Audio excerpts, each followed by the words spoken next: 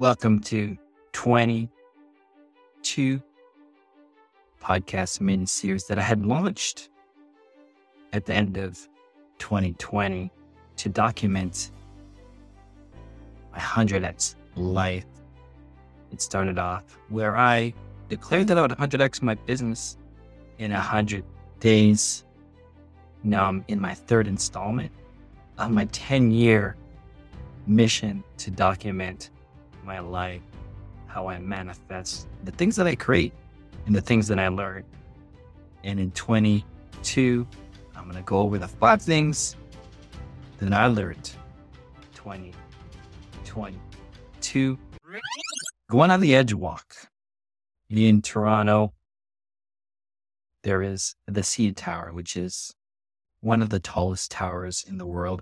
Been around almost 50 years.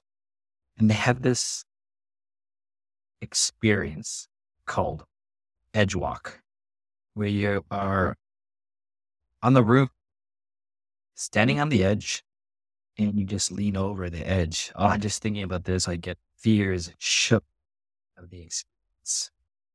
It's something that I've told myself I wanted to do for many years when they opened this experience up over 10 years ago, because I am afraid of heights.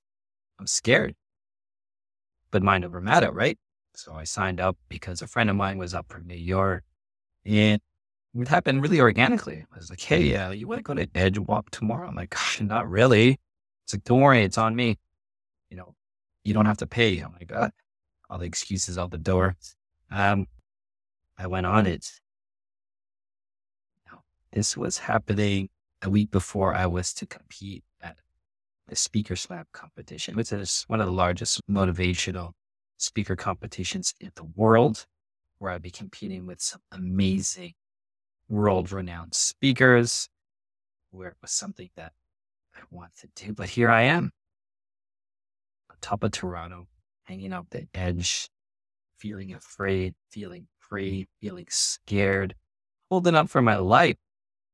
Wow, that was nuts, because next day I went to the hospital. Turned out my diverticulitis flared up, and that happens through stressful environments. And boy, was I stressed. I mean, when I was up there, I was calm. I have a very good calm practice.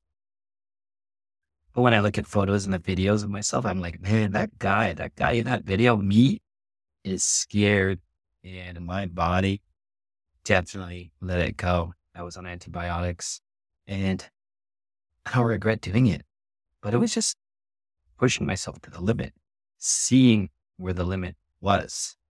And I think I know where the limit is when it comes to, I don't know why or what had happened, but I did this less than a week before the Speaker Slam competition. So now I'm preparing for one of these high stress, high pressure. I invited my family, my friends to watch me compete.